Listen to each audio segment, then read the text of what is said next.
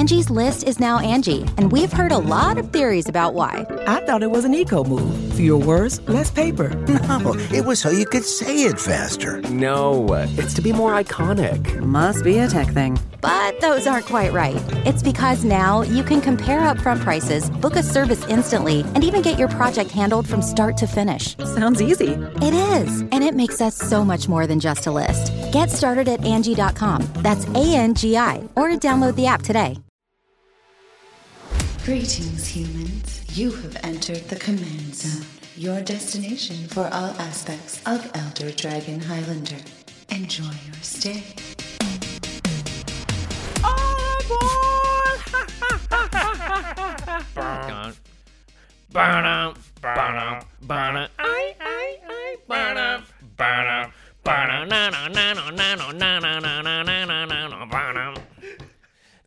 That is so good.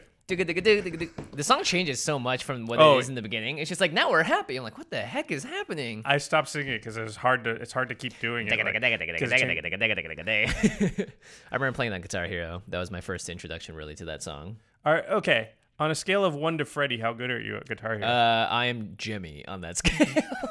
Like, as in we are blood related and we share a lot of Are you almost talent. as good as him? No. He's way better. If you didn't know, Freddie Wong, Jimmy's brother, was one of the best Guitar Hero players like in the world. Yeah.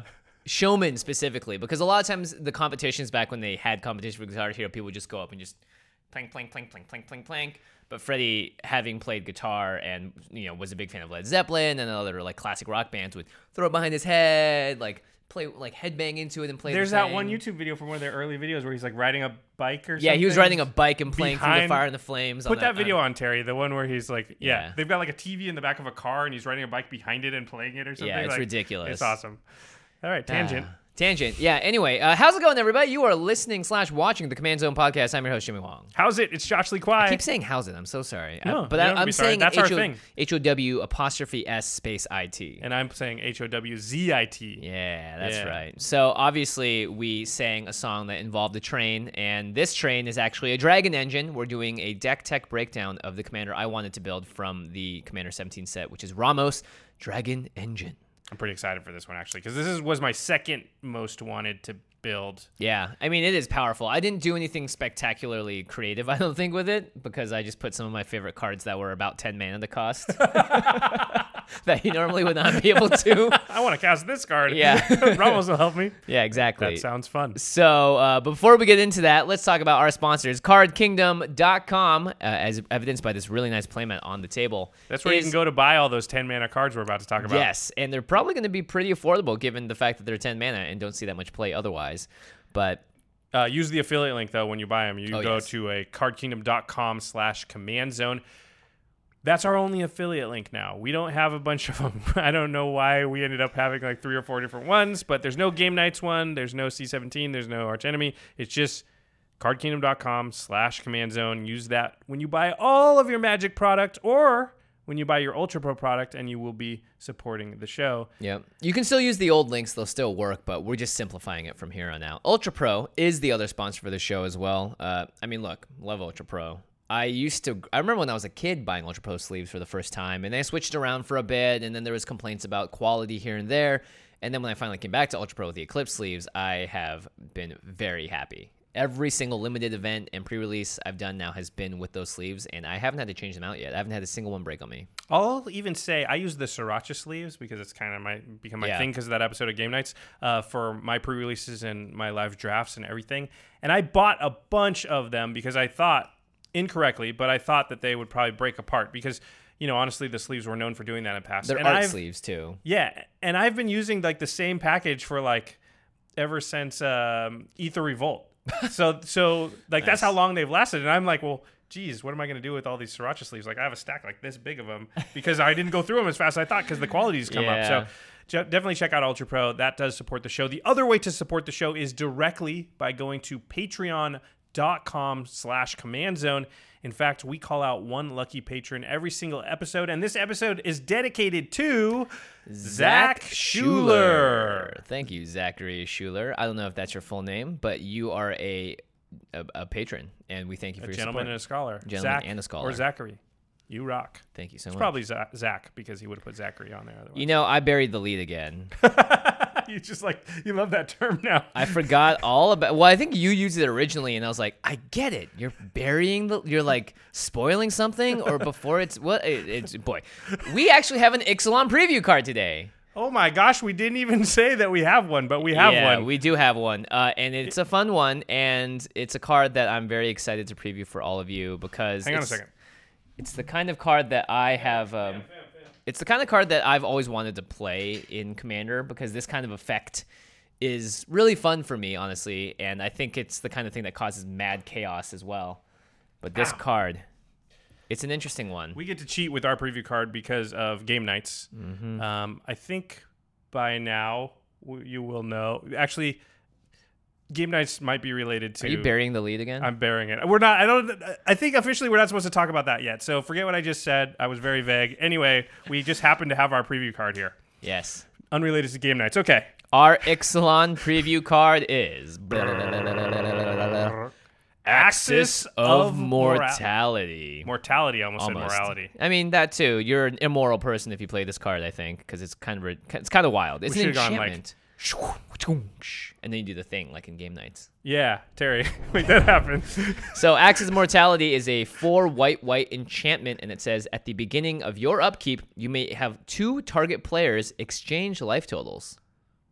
And then it says the Church of Dusk teaches there is no gain without loss, no triumph without sacrifice, no drink of exquisite crimson without a dying gasp. Yeah, and that part of it costs 2 in the white to do that part. Exquisite crimson means blood, right? Yeah, so it's the vampires. Church of Dusk teaches there's no gain without loss. So it's 2 in the white.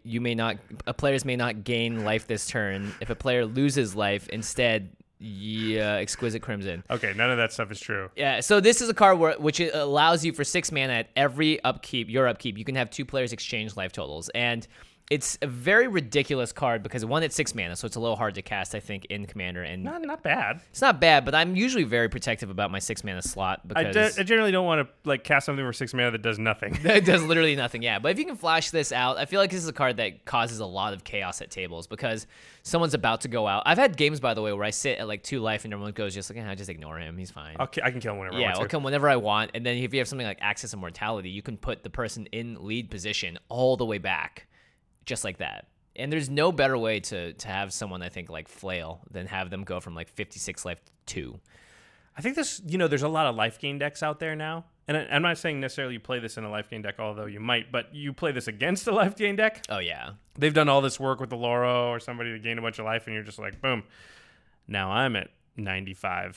I think this is best position when you use it as a surprise. So if you can flash this out before your upkeep, it's the best. Because sometimes someone will be like, I'm in such a dominant position, I get to swing out with everything and not worry about dying. But they don't realize you have a card that lets you switch life totals. And then they'll leave themselves open for however many turns because they tapped out or did whatever, feeling in the commanding position. Yeah. I mean, let's be honest. It's going to only have fringe use, right? It's not super powerful. It's just a little bit cutesy. It's definitely cutesy. Yeah, and it's slow. Gosh. Yeah. I do like could you imagine a game where this stuck around for 5 turns? It would be super chaotic because you don't have to switch your own too, right? Mm-hmm. So I can just be like, Craig, you're at what? Jimmy, you're at what? Man, just switch you guys. Yeah, just whatever. Just for funsies. It's definitely or it's political. Well, hey, if you attack him and not me, then I'll give you his life total. Yeah, if you're in the game, I guess I'll give you the third person because you don't want to attack the person who you're going to get their life total. Right. I guess it depends if it's a very sort of twisty and turny meta where people are always being sunk down or put up due to various things. This is a fun way to really mess with that. If you had 5-color Marchesa, but you don't, but I'm just saying, a deck that controls its life total like your deck does, where you're actually purposely bringing yours down, that could be something that you do. You bring your life total down with greed type effects or things like that, and then all of a sudden you switch it with somebody else. That's pretty good. Yeah. I would do it. I think the deck would already have to be doing that stuff. I'm not going to build a deck for Axis of Mortality, though. No. And I think this is also very meta-dependent. I think in certain play groups, this is just going to do tons of work. I could definitely see it in a more casual play group as just being one of those cards where everyone goes oh, not again, But even in a veteran, very spiky group, I could see this just doing work because taking someone that was in the commanding position and putting them at a position now where if everyone goes oh, we can all just swing out and kill him this turn, then, that's pretty significant. Be careful, though, because I could see playing this card out and then the person realizing that's in the commanding position that you're likely to switch their life total because they're in the commanding position and just being like, okay, kill you. Yeah. Where well, you not, weren't on my not radar if your life before. total is super high as a result. Well, but you have to last till your upkeep or else flash I'm it assuming in. you have to flash it in. You have to flash it in, yeah. All right. All right. Anyway. IXALAN. Yeah, that is IXALAN Axis Mortality. Don't open that in your sealed pool. But don't open that in your sealed pool. It's true, actually. don't do that. But otherwise, if open you do, it. you're bad. Yeah. Yeah.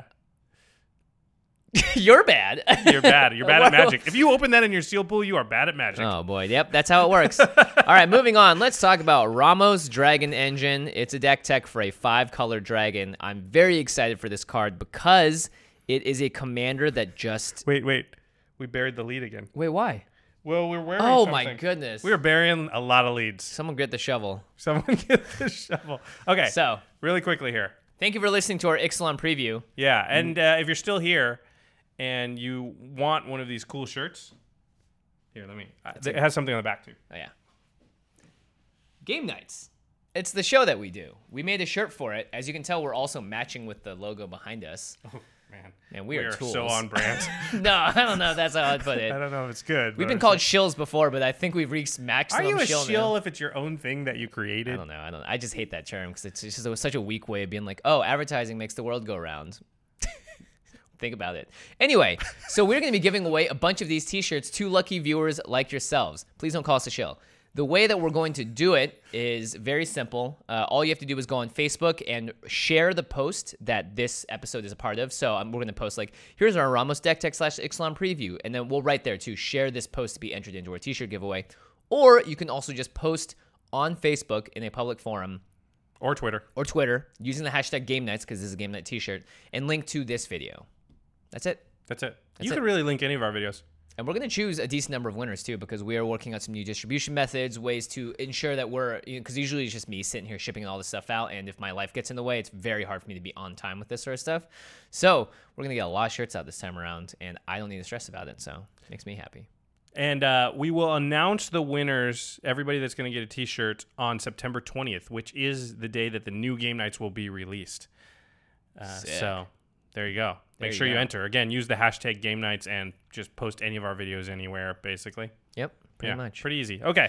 All right. Now to the lead, which has been adequately all buried. All aboard. Ramos Dragon Engine. That is what this episode is about. I built a fairly straightforward, I think, simple deck around Ramos. So let's read Ramos. It's a 6-mana, colorless, 4/4 legendary artifact creature, dragon, with flying. Whenever you cast a spell, put a +1/+1 counter on Ramos for each of that spell's colors.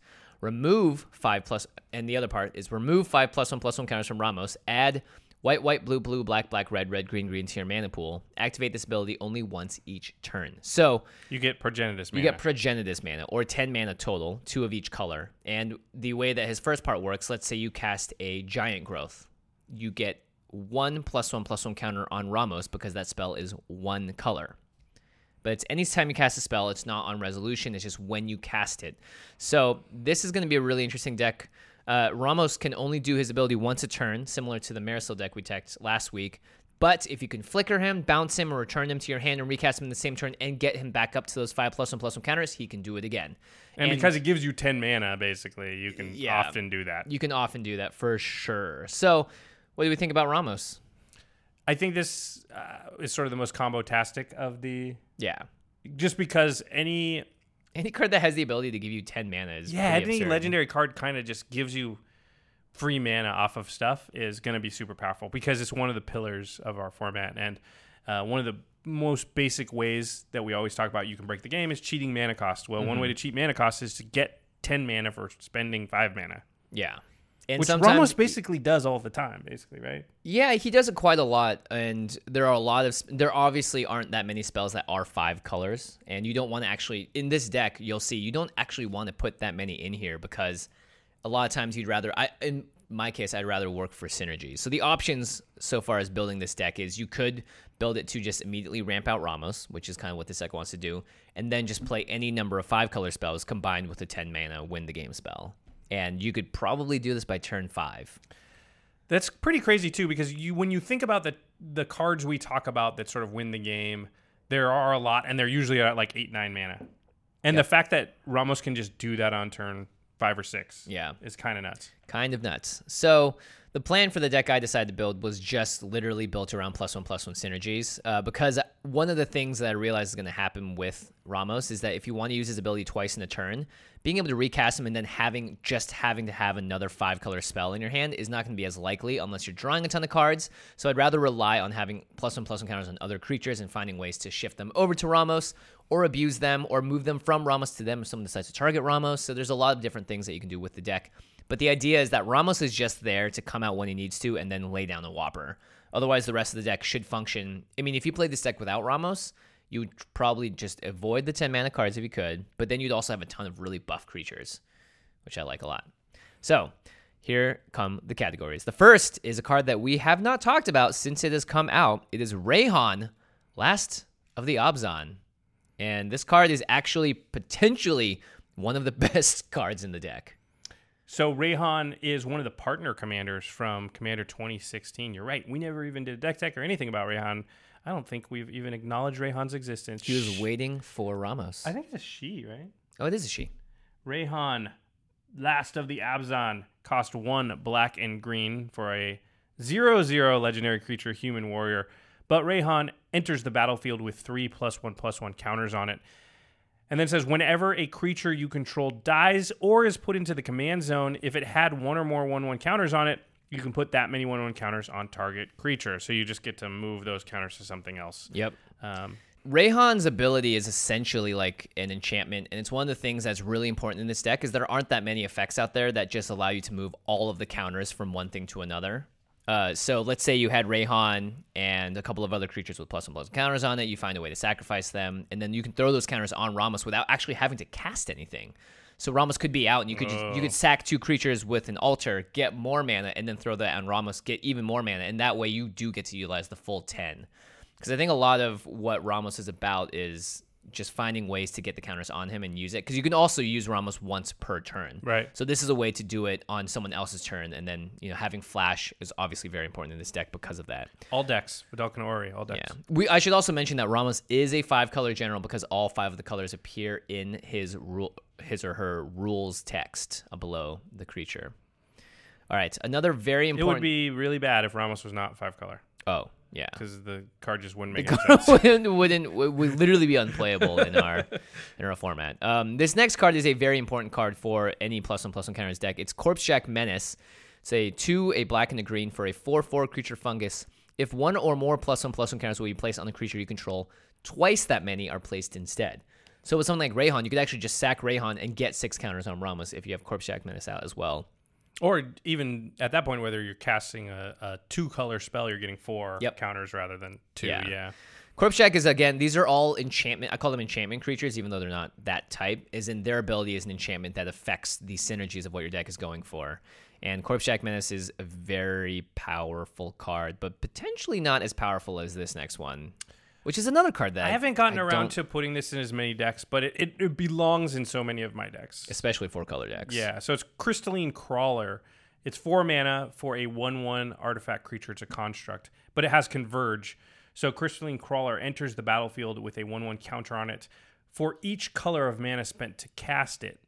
And then you can remove a +1 counter from it to add 1 mana of any color to your mana pool, and you can also tap it to put a 1/1 counter on it. So it just can generate a lot of mana really quickly. Instant speed. Yeah. Combined with those last 2 cards we just talked about, this thing can often pump out 6-7 mana in a single turn. And the best part about it is that it's not a 0/0 like Hangerback Walker. So it doesn't die. So it never dies if you take all the counters off. Yeah. And the fact that it can always give itself 1 mana each turn, guaranteed, means that it functions at the very baseline as a 4 mana, add 1 mana of any color to your mana pool at instant speed. The fact that you don't have to tap it to do this ability, Crystalline Crawler, I think, is just one of the best sort of mana rocks you can ask for in a deck like this because it synergizes with the rest of the deck and sometimes in ridiculous manner. A lot of this deck, honestly, and we'll talk about protecting it later, is about getting 3 to 4 creatures on the battlefield, and then those synergies within themselves will just make the deck do this. So just, and they all grow. Yeah, and then Ramos pumps it into Ramos, and he's like, huh! And he pops out 10 mana. That's him doing that. That's what it sounds like when you pop out 10 mana. Yeah. All right, the next one is not Spike Feeder, Spike Weaver. There's a whole series of Spike cards, but the big thing is that all the Spike cards have a activated ability to pay 2 mana to remove a +1/+1 counter from that creature and to put it on another target creature. But then a lot of them also have another ability where you sort of get some effect. Yeah, you can remove a counter to gain life. In this case, Spike Weaver is 2 green for a 0/0 Spike creature that you can pay 1 mana. It comes in the battlefield with 3 +1/+1 counters on it. And you can pay 1 to remove a +1/+1 counter to prevent all combat damage that will be dealt this turn. So it's also a fog on the stick. So good. Which is really, really good, yeah. And I was looking through all the Spike cards, and I was thinking about putting them all in just because they have the ability to move counters onto other creatures. But it costs 2 mana to do so. More importantly, this has the ability to do so. Sometimes all you need is just 1 more counter on a creature like Ramos, so this can add that last one. But having the fog on the stick, I think, is really important, especially if you're able to feed the Spike Weaver with +1/+1 counters from other places. Spike Weaver, I have in quite a few decks, and it's one of those cards that sometimes your opponent just can't beat. If you have ways to replenish the counters. Yeah, and they're just like, if I can't kill that creature, I just can't ever get any damage through on you. So, yeah. And that, with a utility ability you already want, which is moving counters around, is really good, yeah. Mm-hmm. The next category is called Abuse Ramos. And it's sort of it's a combination between abusing his ability and also having reblinking him sort of once per turn abilities. Getting around, it's kind of like Marcel, right? Where they put the same clause, you can only use it once per turn, which doesn't stop all the shenanigans. It just makes you sort of take one additional step. Yeah. Yeah. This first card, I would 100% run the original version if I could afford it. It's Magus of the Candelabra. It's a green for a human wizard 1/2, and you can pay X to tap it and untap X target lands. When your commander is generating you 10 mana out of nowhere, you're going to want to filter some of those into different colors, and Magus of the Candelabra does a great job of doing that. Because Ramos gives you white, blue, black, red, green, but sometimes let's say you need 3 green or 4 green. 3 red. Magus can definitely take that mana and untap a lot of lands, and then sometimes even cast another spell to put more counters on Ramos, or use that mana to do the sort of craziness, which is like blinking it, recasting it, all in the same turn. Also, if you have, bounce lands, things that tap for more than one color, more than one mana, then all of a sudden Temple of the False Gods, you're actually gaining mana when you do it. Yeah. The card the originally was talking about is Candelabra of Thanos, which is a very expensive card. Yeah. But it's a really good card. And finally, a place to use this stinking card. Finally, Legacy Weapon. It's fat. It's a 7 mana legendary artifact, and you can just pay Wooburg to remove target permanent from the game. Exile target permanent, yeah. Which is pretty crazy considering if you have Ramos, it's just 2 things gone at once.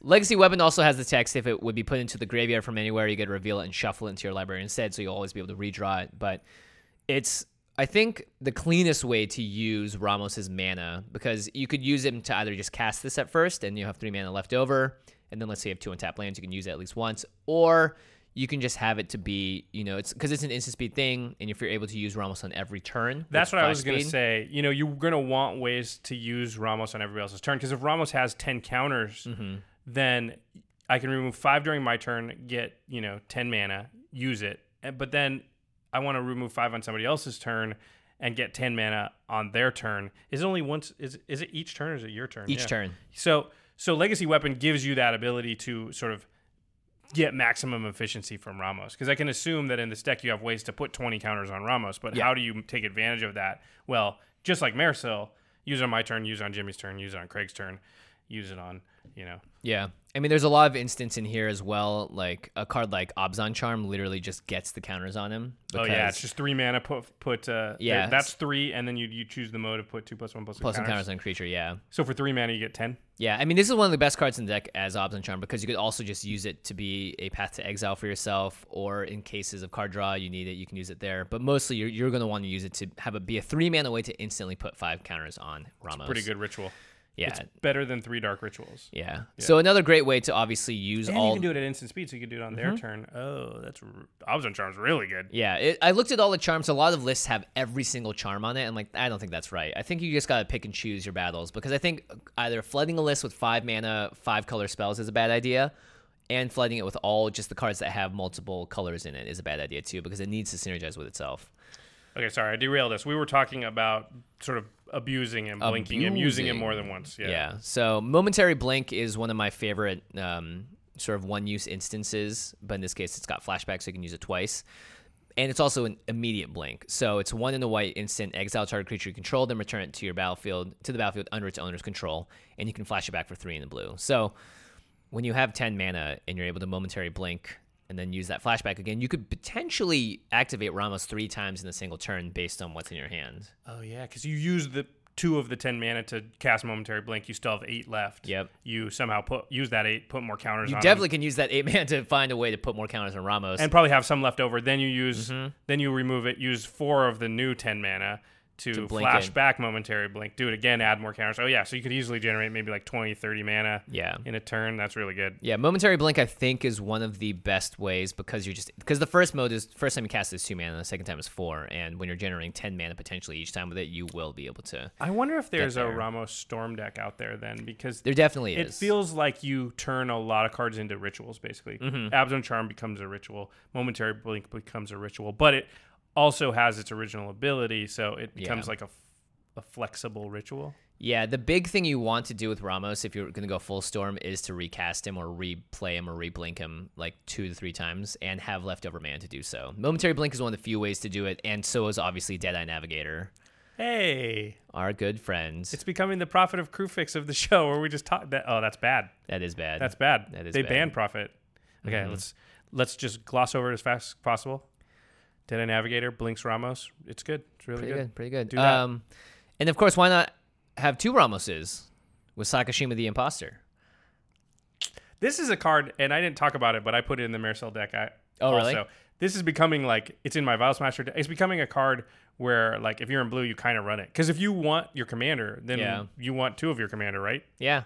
And it also just is a regular clone for 2 blue, and it has the ability to return it to its owner's hand at the beginning of the next end step. So it has a lot of utility. Sakashima, again, is a very specific card where it still is Sakashima the Imposter, but it is copying another card. So It's one of the only cards that can copy a legendary creature, basically. Yeah, and have it both exist on the battlefield at the same time. So if you have 2 Ramoses now, oh my goodness, then you are able to Creating 20 mana every time. Yeah, where you essentially you have 2 engines going. So you have one feed it the other one. You drop 10 mana off, do it something else, and then find a way to blink this one. That sounds sweet. Yeah, not to mention if you're able to blink this back to your hand at the next end step, you could potentially flash it out. I mean, there's lots of ways to abuse Sakashima. You can use the mana to blink it back, replay it. Now it's another copy of Ramos. This might be an engine of itself. Well, what you would do is you'd blink it back to your hand at the end step, and then the next person's turn, you use the mana. I don't know actually how you would work it, but the whole point is you would be able to cast Sakashima again, and then, I don't know, I like the fact that you can recast certain clones. That's the big thing to me. I like the fact that I could have 2 Ramoses out. I mean, hey, sometimes you only need like 2 Corpse Jack Menaces too.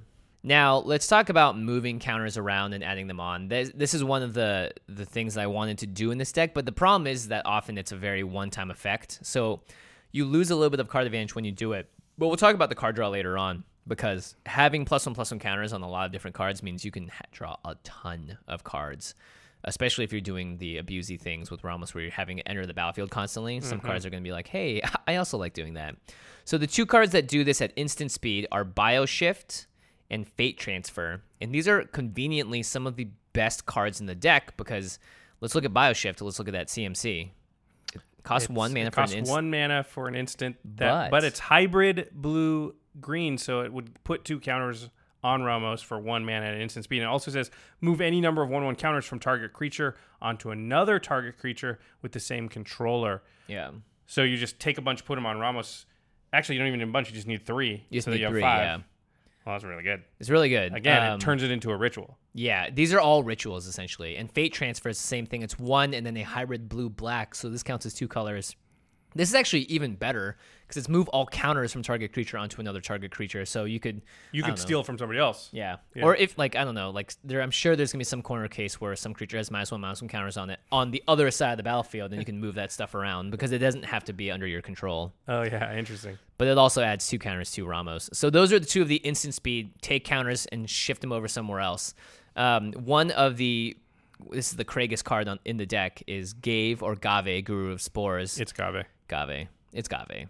So this is an Abzan card, 2 in Abzan, 5 mana total. It enters the battlefield with 5 +1/+1 counters on it, and has 2 really important abilities. You can pay 1 to remove a +1/+1 counter from a creature you control to create a 1/1 green sapling green token. And then you can also pay 1 to sacrifice a creature and put a 1/1 counter on a target creature.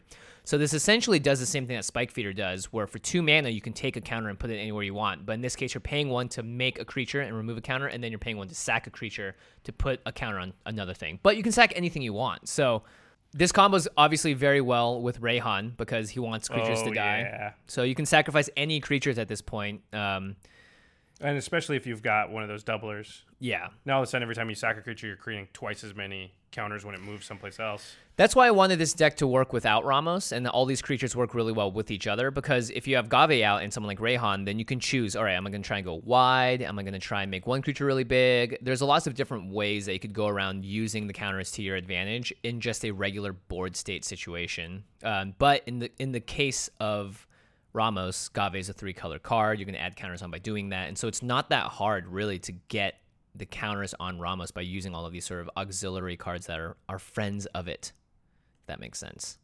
Cool. And then there's, of course, Forgotten Ancient, which is... this deck actually shares a couple of things with Animar, I noticed. Yeah, because you're playing with +1 counters, so... Yeah. Forgotten Ancient is 3 and a green for an 0/3 creature elemental. It says whenever a player plays a spell, you may put a 1/1 counter on Forgotten Ancient, and then at the beginning of your upkeep, you may move any number of 1/1 counters from Forgotten Ancient onto other creatures. Oh yeah, this is really good with Ramos. Yeah, so you don't even need to necessarily do it just at your upkeep. You could have, again, something like Rayhan, and then this will just be able to move it over, or a Spike Feeder, Escarlet, or Gave, where you can take counters and move them around, or like sort of the instant speed cards we talked about earlier, the Bow Shift Fate Transfers, to just throw all the counters on whenever you want.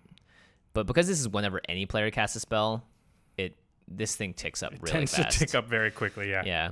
Now, if you guys have noticed, there are a lot of legendary cards in this deck. So legendary matters is one of the big themes of the deck as well. So you're going to want to... Now, it kind of sucks because when I made this list, these cards had not spiked up in price. This one spiked like crazy because of the change to Planeswalkers. Yeah. So if you didn't hear, they revealed the new Jace from Ixalan, and they made a rules change so that now Planeswalkers are all legendary. They have the legendary subtype. Yeah. And they changed the Planeswalker rule so that if I have Jace the Mind Sculptor out, I can also play, what's another Jace? Jace Beleren.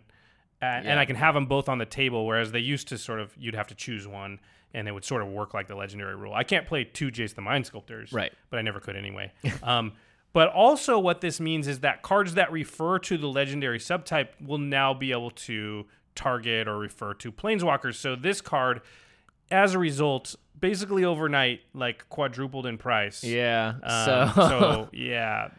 Anyway, sorry, but it is good in this deck, so we're going to talk about it. Yeah, it's Captain Sisse. It's 2 a green and a white for a 2/2 legendary creature human soldier. You can tap to search your library for a legendary card, reveal that card and put it into your hand, then shuffle your library. So now Captain Sisse can find every Planeswalker, essentially. Pretty good. But you can also grab Gave, your Eldrazi that are in here, and we'll talk about some of these cards later. Sakashima, yeah. Prime Speaker Zagana, Legacy Weapon, Experiment Kraj, and we'll talk about all of these later. But yeah, legendary cards are really important in this deck because they all have busted abilities. And in this case, they are the either cards that you want to cast with the mana you get from Ramos, or they are necessary to make Ramos function at a higher level. And then Thalia's Lancers is the other version of it that also didn't have a huge price jump, but it definitely went up a little bit. It's still cheap. This one's fine. Yeah, this is definitely the budget version. It's just a 5-mana 4/4 that when it enters the battlefield, you can search your library for a legendary card, put it in your hand, and shuffle your library. So very good card as well, especially for this deck. All right, let's talk about card draw. Yeah, so when you're... Because the one thing that you would want to go along with rituals is always card draw, because you're sort of using cards to create mana.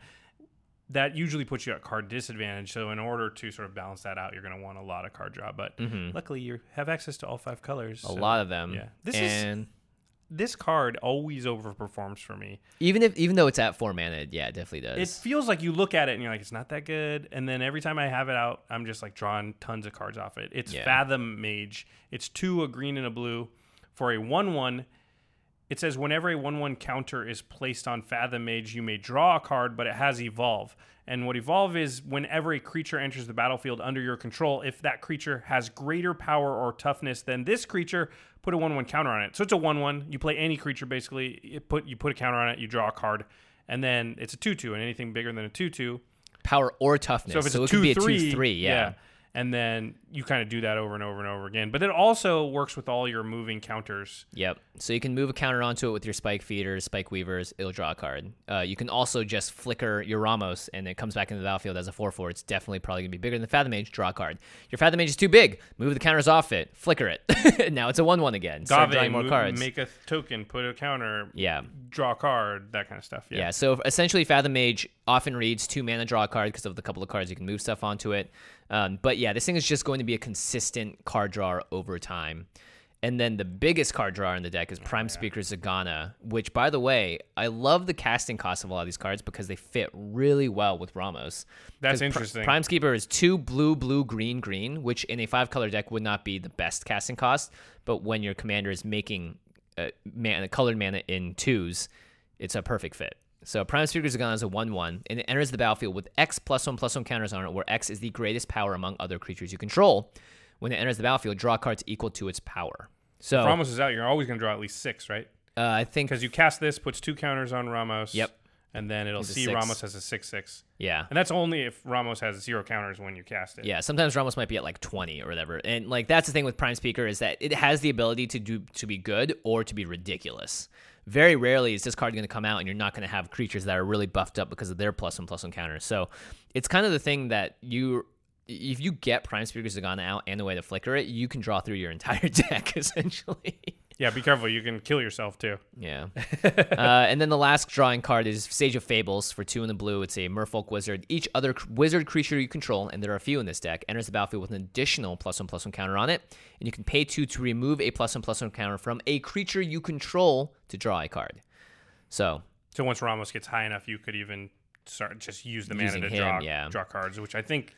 The thing with this deck, too, is you're often going to make 10 mana, and you may not use all of it. So you want to have activated abilities and stuff like Sage of Fables so that you can maximize the mana that you're using. Or it could be like, oh, shoot, I used all my green mana. I have other green cards to cast, but I have all this extra mana, and I can't cast them. I'll draw cards with Sage of Fables. I'll do other things. I will move counters around. I'll sack things to make creatures. So there's a lot of utility here with all of the card draw in sort of with the +1/+1 counter theme. Mm-hmm. Pretty cool. All right. I also wrote experimental, as in I don't know how long these cards are going to stick around for. And one of them is a card that I hated. I thought this card sucked, and I think I might play it in this deck. Oh yeah, I think we talked bad about this. We definitely did. It's Orzhov Advocist. It is 2 and a white for a 1/4 human advisor. At the beginning of your upkeep, each player may put a 1/1 each player may put 2 1/1 counters on a creature he or she controls. If a player does, creatures that player's controls can't attack you or a planeswalker you control until your next turn. So it's a choice to everybody, right? Do you want to put a 2 +1/+1 counters on one of your creatures, or do you want to be able to attack me? Yeah. And a lot of times, the reason I hated this card is, everyone gets the benefit. Yeah. But this is one of the few decks, I think, where you are going to be able to take advantage of the +1/+1 counters more than anyone else. And maybe the reprieve of not being attacked is actually good for a deck that's trying to combo out and play 20 mana worth of cards in a single turn. Ramos is kind of trying to get to that point where I have all the pieces, and now I can cash in my counters for mana, which creates the mana to blink them, to cash it in again and get in this loop. Yeah. Yeah, and like sometimes all you need is a way to get counters on consistently, because I think that's one of the problems that this deck might run into, which is I've got all my sweet combo pieces out here, but I don't have a single way to put a +1/+1 counter on anything. Well, you just have to cast any spell, though, at that point for Ramos. Yeah, so for Ramos. But if Ramos isn't out, then I think Orzhov Activist is one of those cards. Advocates is one of those cards that helps fuel the rest of the deck. But this card might also still suck. So who knows? Like, if you play against a deck with 0 creatures, like a Mizzix deck just like scoffs at this card and then says, like, wow, you really put that in instead of another one. This next one is just like if you got a +1/+1 counters theme and you're in blue, then everyone's going to want to play Sage of Hours. Yeah. So it's a 1/1 for 1 in a blue. It has heroic if you target it with a spell. then you put a 1/1 counter on it. That usually doesn't matter. The real important text says, remove all 1/1 counters from Sage of Hours. For each 5 counters removed this way, take an extra turn after this one. So let's say you've already used Ramos once in the turn, and you're using his mana to cast more spells and more spells and more spells, and Ramos is up to like 15 counters now. Well, move them all over to Sage of Hours, and you just took 3 extra turns. Yeah. So the point of Sage of Hours is it's not a fun card to play against in a deck like this because you have the potential of taking multiple turns in a row. It's not like remove 5 1/1 counters. You probably have the potential to go infinite with some crazy combination of cards in here. It's not the goal of the deck, but it's not the possible. goal of the deck. Yeah, I mean, like if I really wanted to go infinite, I'd be putting in mnemonic walls and stuff to rebuy momentary blinks and those kinds of cards. But in this case, sometimes you don't need infinite turns. Sometimes you only need 2 extra turns to win the game. And I've never cast Expropriate and not won. And usually you point. get like 2 extra turns, and that's it. Yeah. If people are smart. Sometimes you get 4 if people aren't, in which case you really win. But yeah. I can't think of a game where I've gotten 2 extra turns and not won the game. Yeah, so Sage of Hours has the ability to, because Ramos has such a fast ability to make a lot of stuff, and then you have ways to move that over with the mana that you create from Ramos. So it's definitely a very dangerous card. It would be a kill on sight if I ever played against it. Here's deck. another legendary. Yeah. Experiment Craj, 2, again, same casting cost as Prime Speaker Zagana, 2 green, green, blue, blue.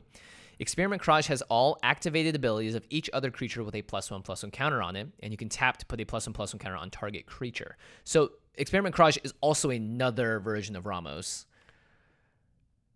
Does the activated ability only once each turn? He gets that too. Yes, he does. Yeah, he gets that too. Yeah. So I was just thinking, man, could you all of a sudden? But you're right. Yeah. Yeah. So Experiment Craj can become another Ramos. It essentially comes down on the battlefield and becomes a Rayhan, Ramos, and every. It's like Sakashima. Yeah, it's like Sakashima, but even better because it's It's kind of like the Marisol of this deck. As long as the creature has a +1/+1 counter on it, all of a sudden Experiment Craj now is just like mega amorphous. This is the Quicksilver elemental of this deck. Yeah. Interesting. Yeah. Oh, that's pretty good. Yeah, so this card is actually, I think, really busted. Again, it's another 6-drop, but you're not really worried about all cards. You need to do is, remove 5 1/1 counters to get a 6-drop out. Yeah. And a 4-drop. And whatever mana you happen to have had untapped at that point. Like, Ramos seems ridiculous. If you look at the ramp in this deck, too, a lot of it is 2 and 3 mana ramp cards, like Farseek and Kodama's Reach and stuff, and then a lot of 3-drop artifacts, because what you want to do is essentially ramp out as fast as possible, get Ramos out in turn 4 if you can, and then things just go ham from there. Which is pretty fun. And the nice thing, too, is that it's a 5-color deck, but you don't need colored mana to play Ramos. And then once Ramos is out, he's going to fuel the 5-color you need, so you don't need a ton of fixing either. It actually makes the mana base in this deck relatively cheap. Or at least you could. You could, yeah. It makes it a lot more forgiving as well, because Ramos will cover your butt in a lot of those cases. And even a lot of like the activated abilities of Crystalline Crawl and like not Fathom Mage, sorry, like Gave and stuff only use generic mana, so you don't need a lot of colored mana for this deck. All right, now that you have 10 mana from Ramos, you obviously just need to end the game. So here are just a list of some cards that can do so. I like this. You're just like, I don't know. All the usual suspects as far as the biggest, most expensive game winners. Yeah. Rise of the Dark Realms. That's 7 black, put all creature cards from graveyard to onto the battlefield and under your control, and you have a mana left over afterwards, too. Just saying. Insurrection, our old go-to, we've talked about rarely these days, but it basically threaten affects all creatures on the battlefield. You just need 1 extra red for this, actually. Yeah, so you got to have an extra red, and then you can steal everybody's creatures, and they have haste until end of turn, and then you return them at end of turn, but generally you would return them to a bunch of dead people. Yeah, they're going back because the player died. Yeah. Tooth and Nail, you can be entwined for 1 extra mana, which is pretty good. Time Stretch. This is probably the real game winner of the deck. It was like, hey, give me 2 extra turns. Just immediately 2 extra turns. And what did we just say? Immediately Time Stretch. Yeah, if you turn 4 Time Stretch, well, what the heck? You're going to do great. Oh my gosh, you don't have Progenitus though. Where's Progenitus? I was thinking about putting Progenitus in, but if you look at the creature, it's protection from everything but board wipes. That's a good point, but still, Progenitus. We call it Progenitus mana. And then you have, of course, you also have Expropriate, Eldrazi. Like being able to cast Emrakul, the Promised End, very early seems great, and you might even be able to cast this with like tons of mana left over, depending on what's in your graveyard too. Man, Expropriate. Yeah, Expropriate. I mean, it's just ridiculous. I literally have never cast Expropriate and not won. Yeah, because everyone gives you extra turns. I've never resolved it. It's gotten countered a couple times, but. Another important thing about this deck, though, is you have a ton of extra mana sometimes. So Gemstone Array is a perfect way to filter the mana into different colors or just store it up over you time? You can store it because, if I've got 20 counters on Ramos, that means on your turn, I just put some on Gemstone Array. On, Megan's turn, I put some more. And then I'm getting 2 for 1 mana for the price of 2. But because I can sort of carry it over, it's worth it. That's a really good one. And then I have a card like Crystal Shard in here as well, just to be able to bounce Ramos whenever you need to. I think this card's really underrated.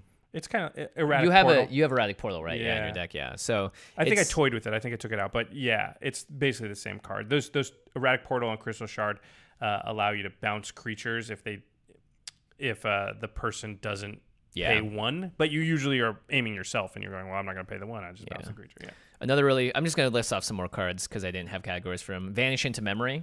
If Ramos is like a 16-16, you draw 16 cards and then you discard 4. Seems good. Teferi's Protection obviously is very good in this deck. That card is so good. I wanted to put a couple cards in here that just saved your board, like Heroic Intervention, because if you, I even thought about putting Marchesa in here, and I might still, because just getting your creatures back is one of the most important parts about this deck. Marchesa is really good in this deck, actually. Yeah, all your creatures come on back. Yeah, and Dethrone gives them counters, so you can kind of get going that way. Yeah. How did you not put Marchesa in there? Well, she was in there for a second, and I was like, I kind of put Marchesa in any deck and fit her into. Someone's going to call me on it. Yeah, well, I'll probably throw her back in there. And then Revelark is actually one of my favorite cards in the deck because when it enters leaves the battlefield, you return up to 2 target creature cards with power 2 or less from your graveyard to the battlefield. Well, you've got Captain Sisay, you've got Crystalline Crawler, you have so many different cards you can bring back. Like a lot of them are small because they're supposed to grow, like Forgotten Ancient Fathom Mage, Zagana, Gave, yeah. Even Glen Elendra is like literally the best card in this deck. Oh man, Glen Elendra is so good. That's how you win the game. Counters and then you lock him out everything with Glen Elendra and Ramos, and then you take 3 extra turns, and then you Insurrection or Rise of the Dark Realms or you Expropriate, and then you just hit them in the air with the 2020 Ramos Dragon Engine. This sounds fun. It sounds like a very Jimmy deck. It is 100% a Jimmy deck. There is a ton of creatures, and your game plan is make my creatures big and protect them. Yeah. So I mean that's essentially it. There was one card I did want to talk about, which was this is a card that that EDH Rec recommended, similar to how you were talking about Panharmonicon, but I just don't think it's that great in the deck. It's Transguild Courier, which is a 4-mana artifact creature golem, and it's a 3/3 that says Transguild Courier is all colors. So for 4 mana, you'd be able to put 5 counters on Ramos. So it's always a ritual that gets you 10 mana. It's always a ritual that gets you 10 if you're able to play it with Ramos out and not having to use his ability. For me, because this card doesn't do anything with any other card in the deck, I don't think it's worth it. If it's a card that solely is built for just one thing in your deck, I just don't think it's going to be worth the spot. So I would much rather have a card that has a little more utility. Abzan Charm. Basically, 1 less mana. Gets you the 5 counters, but if you don't need that, you can exile a creature, draw some cards. Yeah. So that's why I would cut Transguild Courier from a deck like this, even though it does seem really cool that it's all colors and it's colorless and it fits within the theme. But no thanks. Not for me. Thanks, but no thanks. All right, so that is the Ramos Dragon Engine deck in a nutshell. The tapped out list is in the comments below. Not the comments, the more info section below the video. But it's time for 2 of the listeners. What do you think? What do you think of this Ramos Dragon Engine deck, and how would you build it? What did we miss? Or, what other directions could you go? I think there are a lot of directions with this deck. I think Storm is probably definitely a direction. Yeah, Storm would be insane, I think, if you really want. Because you just take an extra turn, and then that turn you just go off. You're searching through all your deck. your cards create mana if you do it right. And you can play all the Blinky cards, basically. And because you're just trying to win in 1 turn, as opposed to this, which may win over 2 or 3 turns. Yeah. So, have fun, all you Storm players. Have fun also when people are like... Kill you on sight? From then on, or just don't want to play with you anymore because, it's not that fun to watch somebody go like, Storm count 4, Storm count 5, cast this. This deck I don't think is going to be fun to play against because it's a lot of play with my own board and then steal your board. Yours looks fine, though, because it's just make creatures. A lot of it's going to be done through, like, combat and stuff. Like, it's not just going to, like, immediately. It's just going to play big, scary stuff earlier than it should. Yeah. But that's what Commander's about. It is. Well, Commander's about whatever you feel. I'd like to win through combat damage with this deck, too. That's my favorite way to win the game. So, all right. My favorite way to order cards is at cardkingdom.com/command zone. Tell me more. Well, if I want things like Captain Sisay, which I don't think that card's ever going down, so if you do want it, you probably want it now. But also, the Insurrections, the Tooth and Nails, these cool Eldrazi's, all this stuff, then if I use the affiliate link, Again, cardkingdom.com/command zone. Then I'm helping this podcast stay alive. I'm helping game nights stay alive. So we do appreciate your support. You're going to buy Magic cards anyway. Use the affiliate link. That's it. Yeah, that's the pitch. Hunt for some good deals. They have a lot there. All right, Ultra Pro, also the sponsor of this show. When you're at Card Kingdom, you can buy a new playmat. You can buy some sleeves. The Eclipse sleeves, highly touted, highly reviewed by the professor and ourselves. That cool backpack, the Citadel backpack. I don't know if Card Kingdom has it, but if they don't, ordering Ultra Pro stuff anywhere helps us out. I've been using that a lot, and I really like it. Yeah, me too. Yeah. All right. Now it's time to move on to the end side where we talk about something cool outside the world of Magic, Josh. Lee Kwai. What's cool these days? Okay. I have one. It's not out yet, but I'm excited about it. It's Stranger Things 2. Have you seen the trailer for this? I saw the first trailer. The one with Thriller or whatever? Yeah. That was a great First trailer. of all, sweet trailer. I don't know who did it. I love the theme, too. Oh, yeah, I love it.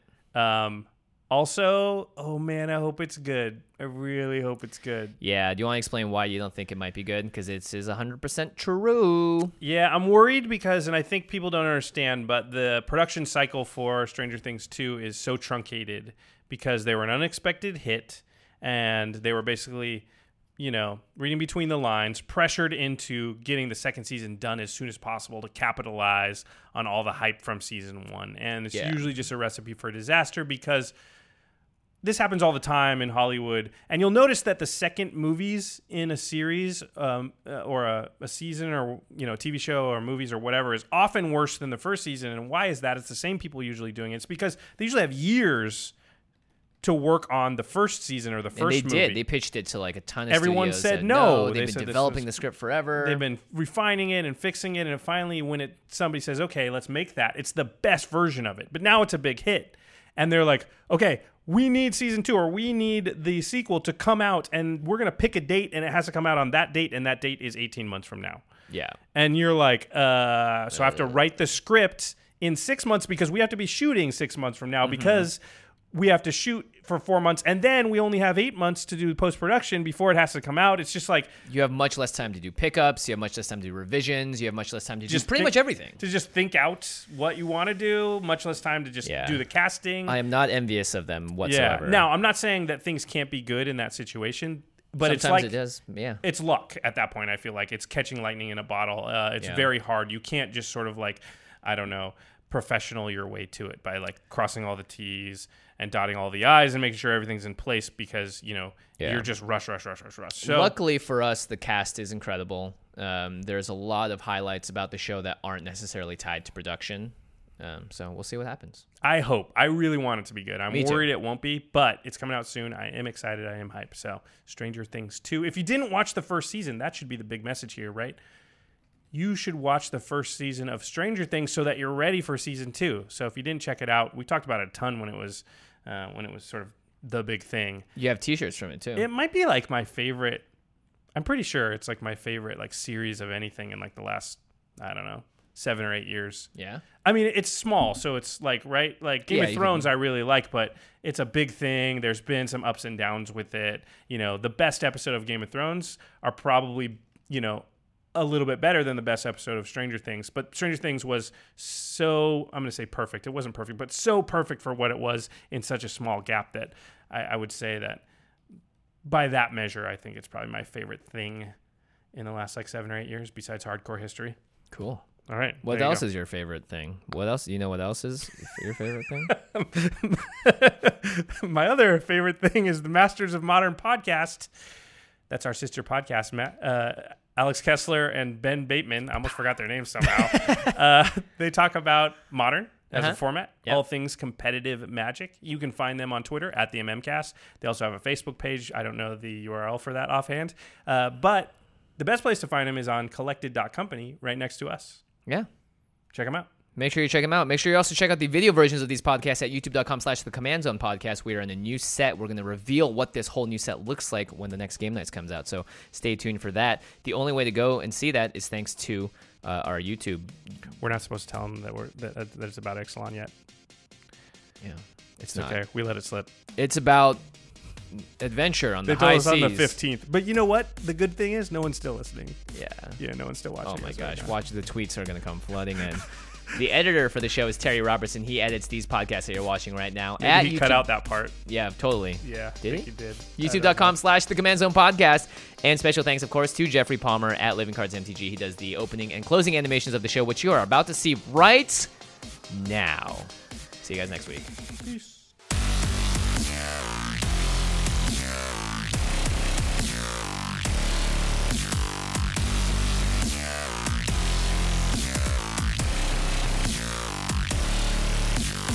Thank you for your attention. For further inquiries, send an email to commandcast@rocketjump.com or ask us on Twitter @JFWong and @JoshLeeQuai. See you later, alligator. Greetings, humans. The Angie's List you know and trust is now Angie, and we're so much more than just a list. We still connect you with top local pros and show you ratings and reviews, but now we also let you compare upfront prices on hundreds of projects and book a service instantly. We can even handle the rest of your project from start to finish. So remember, Angie's List is now Angie, and we're here to get your job done right. Get started at Angie.com. That's ANGI, or download the app today. You can host the best backyard barbecue when you find a professional on Angie to make your backyard the best around. Connect with skilled professionals to get all your home projects done well. Inside to outside, repairs to renovations. Get started on the Angie app or visit Angie.com today. You can do this when you Angie that.